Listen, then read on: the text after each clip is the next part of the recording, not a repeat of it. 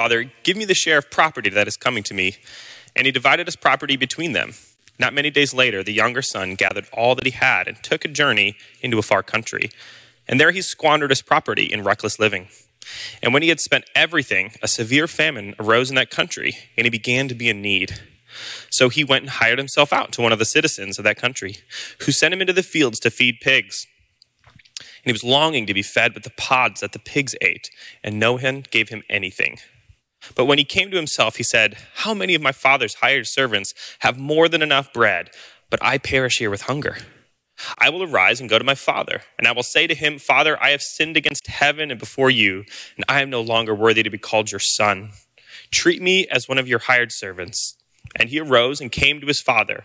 But while he was still a long way off, his father saw him and felt compassion, and ran and embraced him and kissed him.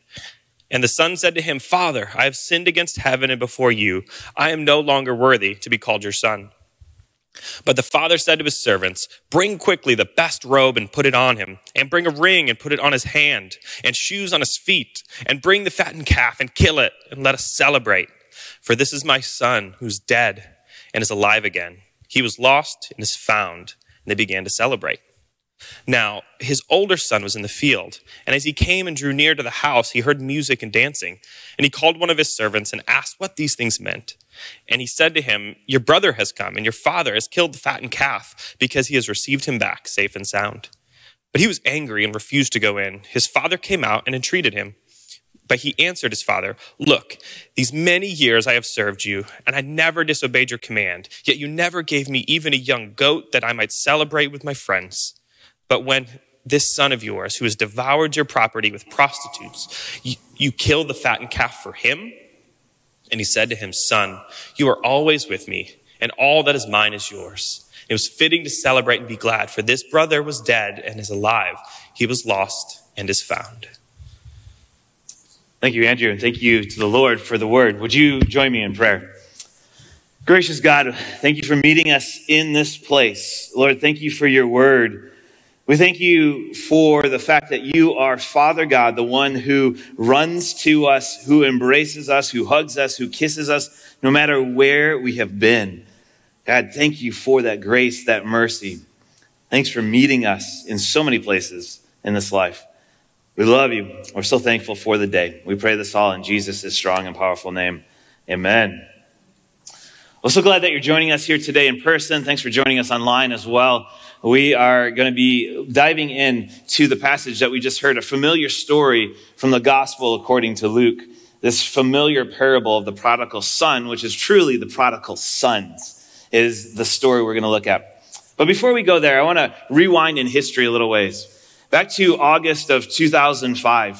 August 2005, there was a Category 5 storm making its way across the Gulf, and it made landfall amongst many other places in New Orleans as a Category 3 storm. This storm was named Hurricane Katrina, and there was significant storm damage that took place from the storm. But the reality is even more damage was coming through the storm surge. And this city was about 80% underwater by the time it was done. There was much loss of life. About 1,800 people, they estimate, lost their life in this terrible storm in this terrible time.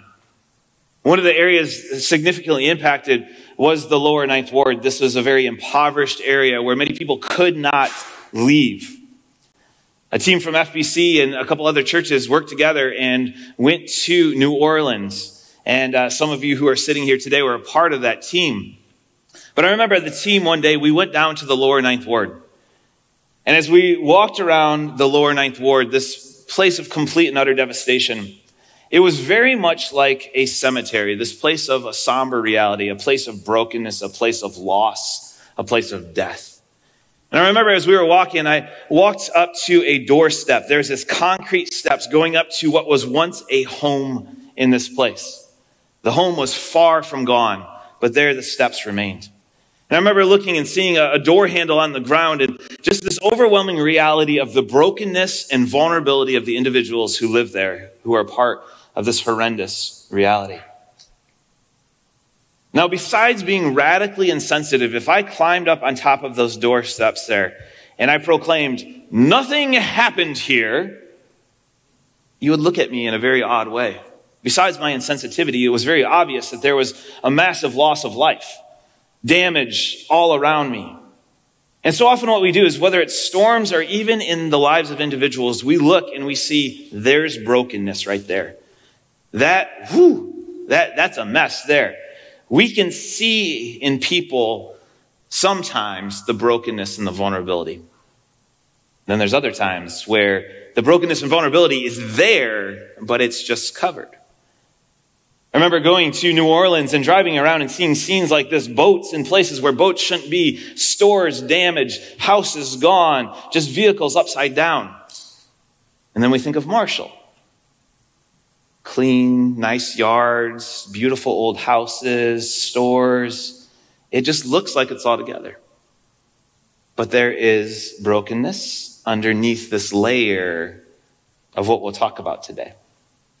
And part of becoming healthy is living into a brokenness and vulnerability. In fact, the title of the message today is Living in Brokenness and Vulnerability. And when I looked at that message title again this week, I thought, there's no way I want to give that message. Who wants to live in brokenness? Who wants to live in vulnerability? And this is what we're going to talk about. But as the week went on and I looked at this passage that we're going to look at, realized that there is power in this place. And this is what this entire healthy series has been about. It's about stepping into our pain, our brokenness, that emotion we don't want to deal with in order to be healthy. And the reason we step into it and we move into it, as we've talked about the last number of weeks, is because Jesus is there meeting us. Jesus is present in that brokenness, in that thing that you want to avoid, that thing you just want to forget, that you just want to suppress. He's there in that. Now, in the passage that Andrew just read a few moments ago, we have a story of two sons and a father. The younger son goes to the father. This is a beautiful passage. Goes to the father and basically says to his dad, I wish you were dead. And he asked for his inheritance in this subtle kind of undercurrent, but he was saying, Dad, I wish you were dead because I want your money. I want your stuff. And the father graciously just said, here you go, son. Here's your half. The other brother and the father were now to live off of this other half that was left, while this younger son went and spent it on all sorts of different things. And the younger son in the story gets to this point where he is just broke. There's a famine in the land. The economy is just horrible. He's feeding pigs, which is the lowest of a low type of job that he could do. And he starts to eat the same food the pigs are eating. And there he is, just broken. It's like a rock bottom. It's this rock bottom type of moment for him. And he says, wait, I know my father is good. And everything I've done to my father by basically saying he should be dead, taking all half of his stuff, I'm going to go back to him because I know he's good. But I'm not going back as a son. I'm going back as a servant, as a slave. Felt there was too much damage to be done that he could be the son. So if you look at Luke 15, we're going to start in verse 20. We're going to see this return. And we're going to look at this brokenness and vulnerability coming from this low of lows, this rock bottom type of moment for this individual. Starting in verse 20 of Luke 15. So he got up and he went to his father. But while he was still a long way off, his father saw him. What's that mean? The father was looking. The father noticed. The father missed him. He was filled with compassion for him. He ran to his son, threw his arms around him, and kissed him. The son said to him, Father, I have sinned against heaven and against you. I am no longer worthy to be called your son. But the father said to his servants, Quick, bring the best robe and put it on him. Put a ring on his finger and sandals on his feet. Bring the fattened calf and kill it. Let's have a feast and celebrate. For the son of mine was dead and is alive again. He was lost and is found. So they began to celebrate. This is an unexpected response. The son who returned was expecting to be treated as a servant, but he was embraced as a son. The son's like, no. You don't get this. I took from you. I did all these things. I spoke against you. The father's like, no. You're back. You're back with me. You're here with me. And there's so much that we could go into this passage that we don't have time for today, but the father's response is beautiful. As the son was making his way back to the home, the townspeople would have gathered along the side of the road and been like, what are you doing here? Why don't you go away? We know the shame you caused your family. Why are you here? He doesn't want you. It's these voices in his head, right? Like when we do things, we get these voices in our head talking to us, these lies going to us. But the father sees the son, and what does he do? He runs, right? In an ancient culture, to run is to bring shame upon yourself. Sorry, all you people who do cross country and track. It's ancient culture, that's shame, right? But you guys rock it as you run. So the father, the attention is on the son. The father's like, nope, I'm taking that shame. And the father runs to the son. And all of a sudden, the townspeople are like, whoa, shame on him. And he's going to embrace the son. The father takes the sin of the son and puts it on himself. The father embraces, hugs, kisses, is pouring out compassion on someone that doesn't deserve it. The son returned in brokenness and vulnerability. In the late 1600s, about 2 years before Rembrandt died, he painted The Prodigal Son. It's one of his most well-known paintings. And the prodigal son is this beautiful image of the father in this parable holding on to the younger son who is in this place of brokenness and vulnerability. The father's hands are on the son. If you go to the next image there, we can see the father's face. This face, you can see the pain and you can see the love and compassion in his face. You see the hands gently upon the shoulders, not forcing the son down, but gently on the son's shoulders. If you go to the next image, we see the son, the younger son, without a shoe, with just torn clothes, a shaved head, just bald. You see, if you could see his face, you could see this place of like brokenness and contentment all at the same time. And the father is there embracing the son. The picture of brokenness and vulnerability. But there's another son. There's another reality that unfolds. In Luke chapter 15, verse 25, we see Scripture tells us, meanwhile, the older son was in the field. When he came near the house, he heard music and dancing. So he called one of the servants and asked him what was going on. Your brother has come, he replied, and your father has killed the fattened calf because of him, because he has him back safe and sound. Back safe and sound. The older brother became angry and refused to go in. So his father went out and pleaded with him. But he answered his father, look, all these years I have been slaving for you and never disobeyed your orders. You never gave me even a young goat so I could celebrate with my friends. But when this son of yours, who has squandered your property with prostitutes, comes home, you kill the fattened calf for him. We have another story unfolding. We have the younger son coming back in this broken and vulnerable state. But we have this older brother, if you go to the next image there, this older brother who's standing off to the side. We'll see the whole picture here in just a moment again. But he's got this look of contempt on his face. He's dressed like the father, and he's elevated in the picture. He's just looking down. Can't believe you brought shame on our family. Can't believe you made me work harder. I can't believe you did this. I can't believe the choice that you made. Many times we give a pass to the older brother, or we just simply ignore the older brother. Someone after first service said, I'd never thought of the older brother this way. But often we do that because we're like the older brother. I mean, there may have been a season in your life where you're like, yeah, I relate to the younger brother, and I just ran away and just did all the things I wanted to do, but I came back to Jesus, and Jesus has forgiven me. Now I'm good. I'm raising my family in the church, and, we're good, moral, upright people. We're doing all the right things, and I can't believe those sinners that think they can come to Jesus with all they're doing. We get this kind of like lofty looking down with contempt. I can't believe the choice that person's making. I mean, no one wants to be the older brother, right? I mean, we don't want to be in this place of pride, this place of just like, I'm better. But sometimes we get into this place of pride and defensiveness. Like, they don't belong here. They don't belong in the church. Why would God forgive them if they're doing this? I'm doing it the right way. God should bless me. We don't want to be the older brother. But how do we know if we might be the older brother? Well, 3 possibilities here. Pete Scazzaro wrote on 3 possibilities of what the older brother could look like in our heart and in our life. The first thing he says is that I hold on to anger instead of processing it.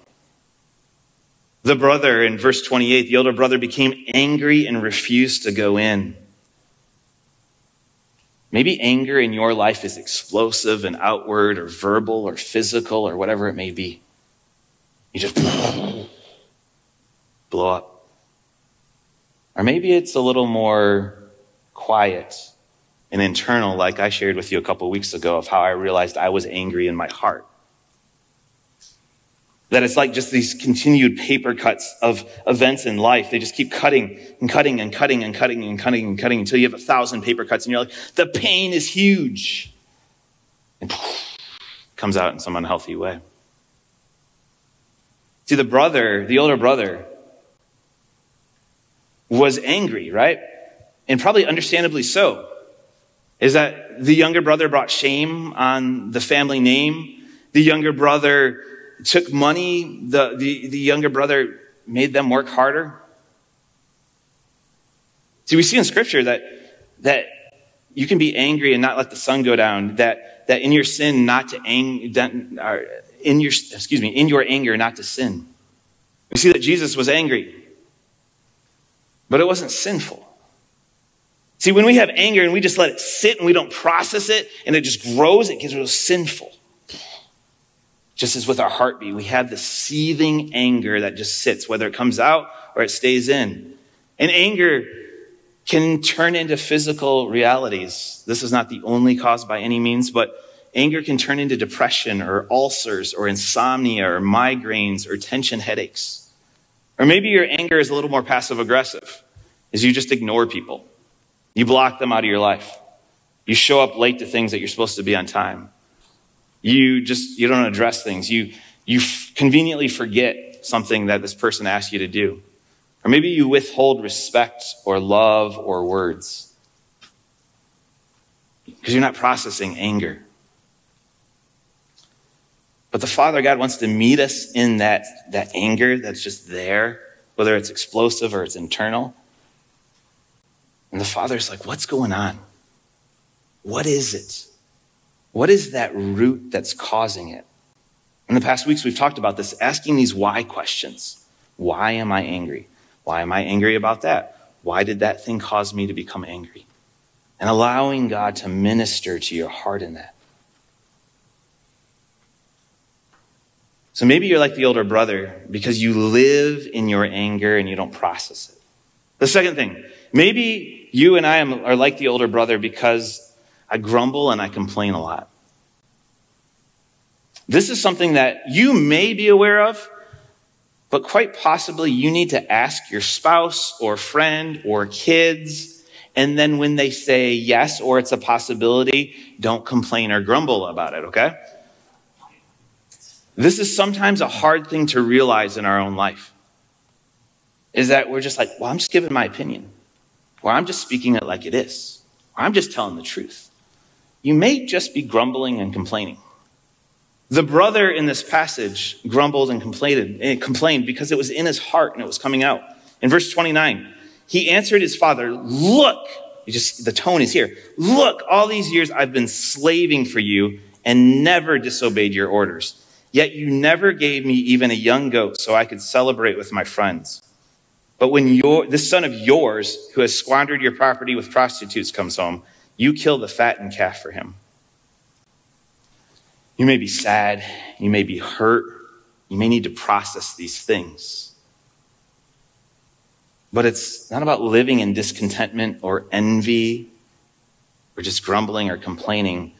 As followers of Christ, we're called to joy. The Spirit of God, which we remember today on Pentecost, was given to the church. This is the birthday of the church. Is that the Spirit of God was given and fruit born from The Spirit given is love and joy and peace and patience. And it goes on, not grumbling or complaining. That's not a fruit. So it's allowing the Spirit of God to work through us and in us. So we may be like the older brother if we hold on to anger instead of process it, grumble and complain a lot. Or number 3, cannot let go of offenses. Like, I've been hurt and I am mad. I will never forgive. And yes, I just did say the F word in church. That word, forgiveness. It is probably one of the biggest struggles I see in Christians' lives. People that come in and share what's going on, when you get down to the lower levels, there's some unforgiveness. Yes, you've been hurt. Yes, you've been sinned against. Yes, there's pain in your life. Yes, that person should not have done what they did. But it's about your choices, the way you walk in it, and the way you emerge from it. Forgiveness is both a choice and a process. I choose to forgive today because the scriptures tell me to forgive, because Jesus forgave me. So I choose today to forgive, but I'm going to process the hurt, the pain, the hardship from it.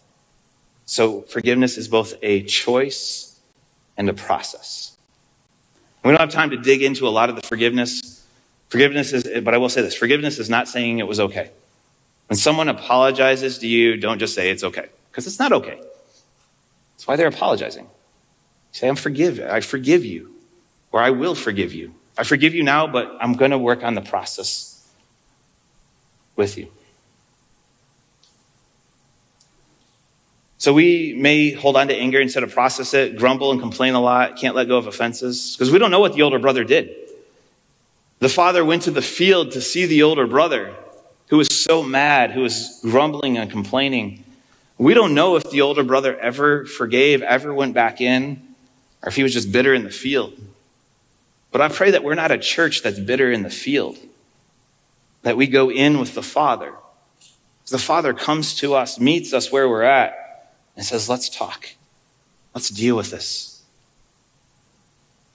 See, ultimately, when we choose to be like the older brother, it separates us from God and it separates us from other people. And in that, mission is rejected and refused when we're called to go and make disciples. I think of a passage from Psalm 51, verse 16 and 17. It says, you do not delight in sacrifice, or I would bring it. You do not take pleasure in burnt offerings. Essentially, the psalmist is saying, hey, you come with your worship songs, you come with your prayer, you sing to Jesus. But the psalmist is saying, I'm getting it. You're not delighting in the sacrifice, and there's a reason why. That's verse 17. It says, my sacrifice, O God, is a broken spirit, a broken and contrite heart. You, God, will not despise. So this psalmist is saying is that I can sing all the songs in the world. I can pray all the prayers in the world. But the Father God wants us in this broken place where we just come before him and we say, God, it's yours. Lord, I'm yours.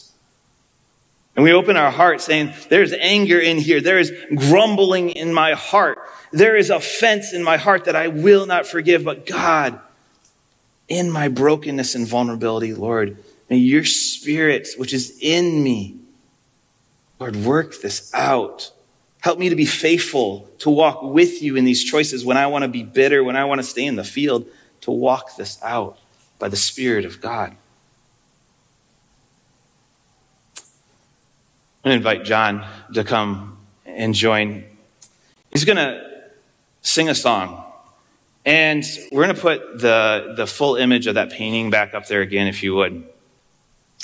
As he sings this song, I want you to look at this painting. And where are you at? I mean, this is the place that God's calling us to, and hopefully we want to be. But is that us in life right now? embraced by the Father. Do we think the Father is rejecting us, staying in the house, not running to us, because you think what you've done is so bad? There's no way the Father would come to me. That's a lie. It's one of those voices. Or are we more like this older brother, just standing there staring like, I can't believe they would do this?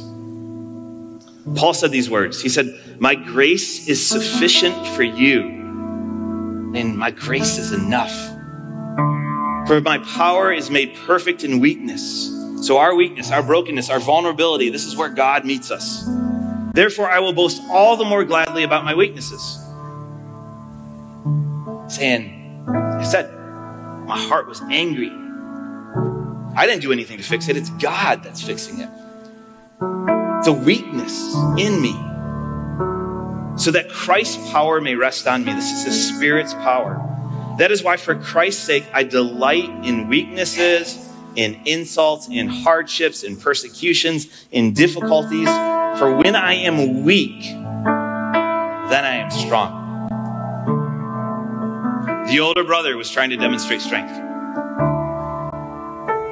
That's pride and defensiveness. The younger brother was in brokenness and vulnerability. It's where the Spirit of God just taps into that thing and does a mighty work.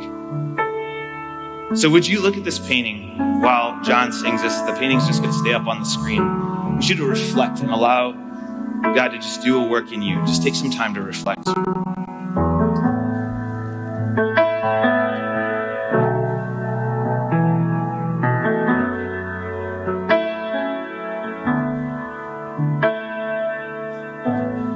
I've carried a burden for too long on my own. I wasn't created to bear it alone. I hear your invitation to let it all go. And I see it now, you're laying it down, and I know that I need you. I run to the Father, fall into grace. I'm done with the hiding, no reason to wait. My heart needs a surgeon, my soul needs a friend. So I'll run to the Father again and again and again and again. Oh, oh, oh.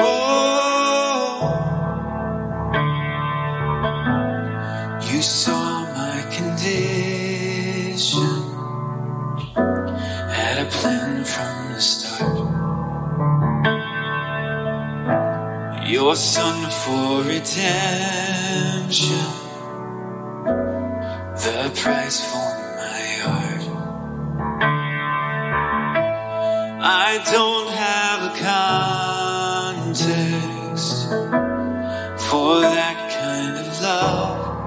I don't understand, can't comprehend.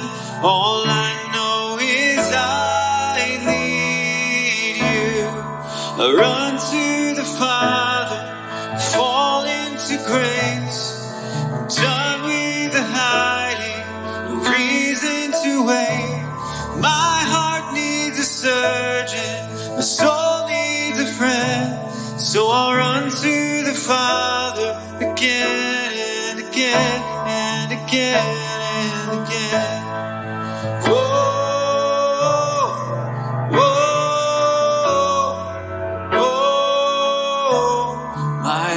Has been your sight long before my first breath, running into your arms is running to life from death, and I feel its rush deep in my chest.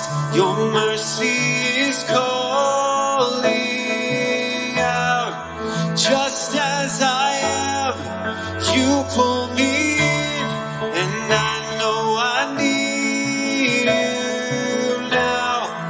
run to the Father, fall into grace. I'm done with the hiding, no reason to wait. My heart found a surgeon, my soul found a friend. So I'll run to the Father again and again and again and again. Oh, oh, oh.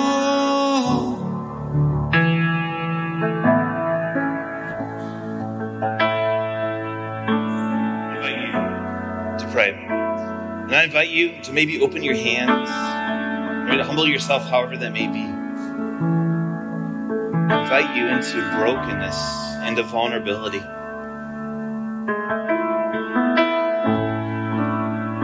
Spirit of God, transform my heart.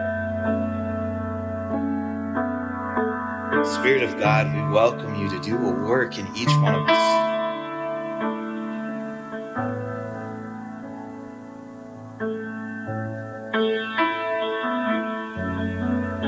Spirit, meet us in our anger. Spirit, meet us in our grumbling and complaining. Spirit, meet us in our offenses we won't let go of. And minister or transform our hearts. Spirit of God, break pride in this place. Spirit of God, break pride in each one of us. Lord, we welcome brokenness. Jesus.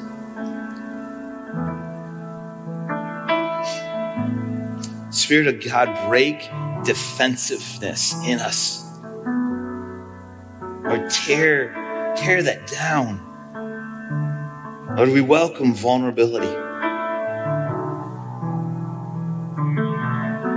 Lord Jesus, Spirit of God, block the voices that are telling us all the wrong that we've done. And God, help us to hear your voice, your grace. Meet us in this place. Lord, we just speak grace. We speak mercy. We speak love. We speak forgiveness. Lord, these gifts, these treasures that you make available to us through your Spirit, through the work of Jesus, through the love of the Father. Jesus, you know the strongholds, the pride, the defensiveness in each one of us. But God, you still run to us and you invite us to run to you. Jesus, minister. Pray peace. Jesus, we pray joy into households and individuals in this church. Lord, we speak patience over situations. Lord, self-control for areas that feel, or we just feel out of control. Lord, we pray love. That we would love one another. And that we would believe in the love you have for us. So Jesus, thank you for meeting us in this place. Thank you for your forgiveness. Thank you for Jesus. Thank you for the gospel, the good news. Thank you for the Spirit of God who guides us, directs us, empowers us, corrects us, and sends us in the way we should go. Jesus, we love you. We pray this all in your strong and powerful name. Amen. The Father said these words to the Son who stood off to the side. And I close with these words. The Father said, "My Son, you are always with me, and everything I have is yours. But we had to celebrate and be glad because this brother of yours was dead and is alive again. He was lost and is found." So for those of us, know what the Lord has is for you. and that we too need to receive and to be focused on those around us who are lost, and to celebrate, to pray for, to walk with those who need Jesus. May we walk in the ways of the Spirit of God this week. Amen.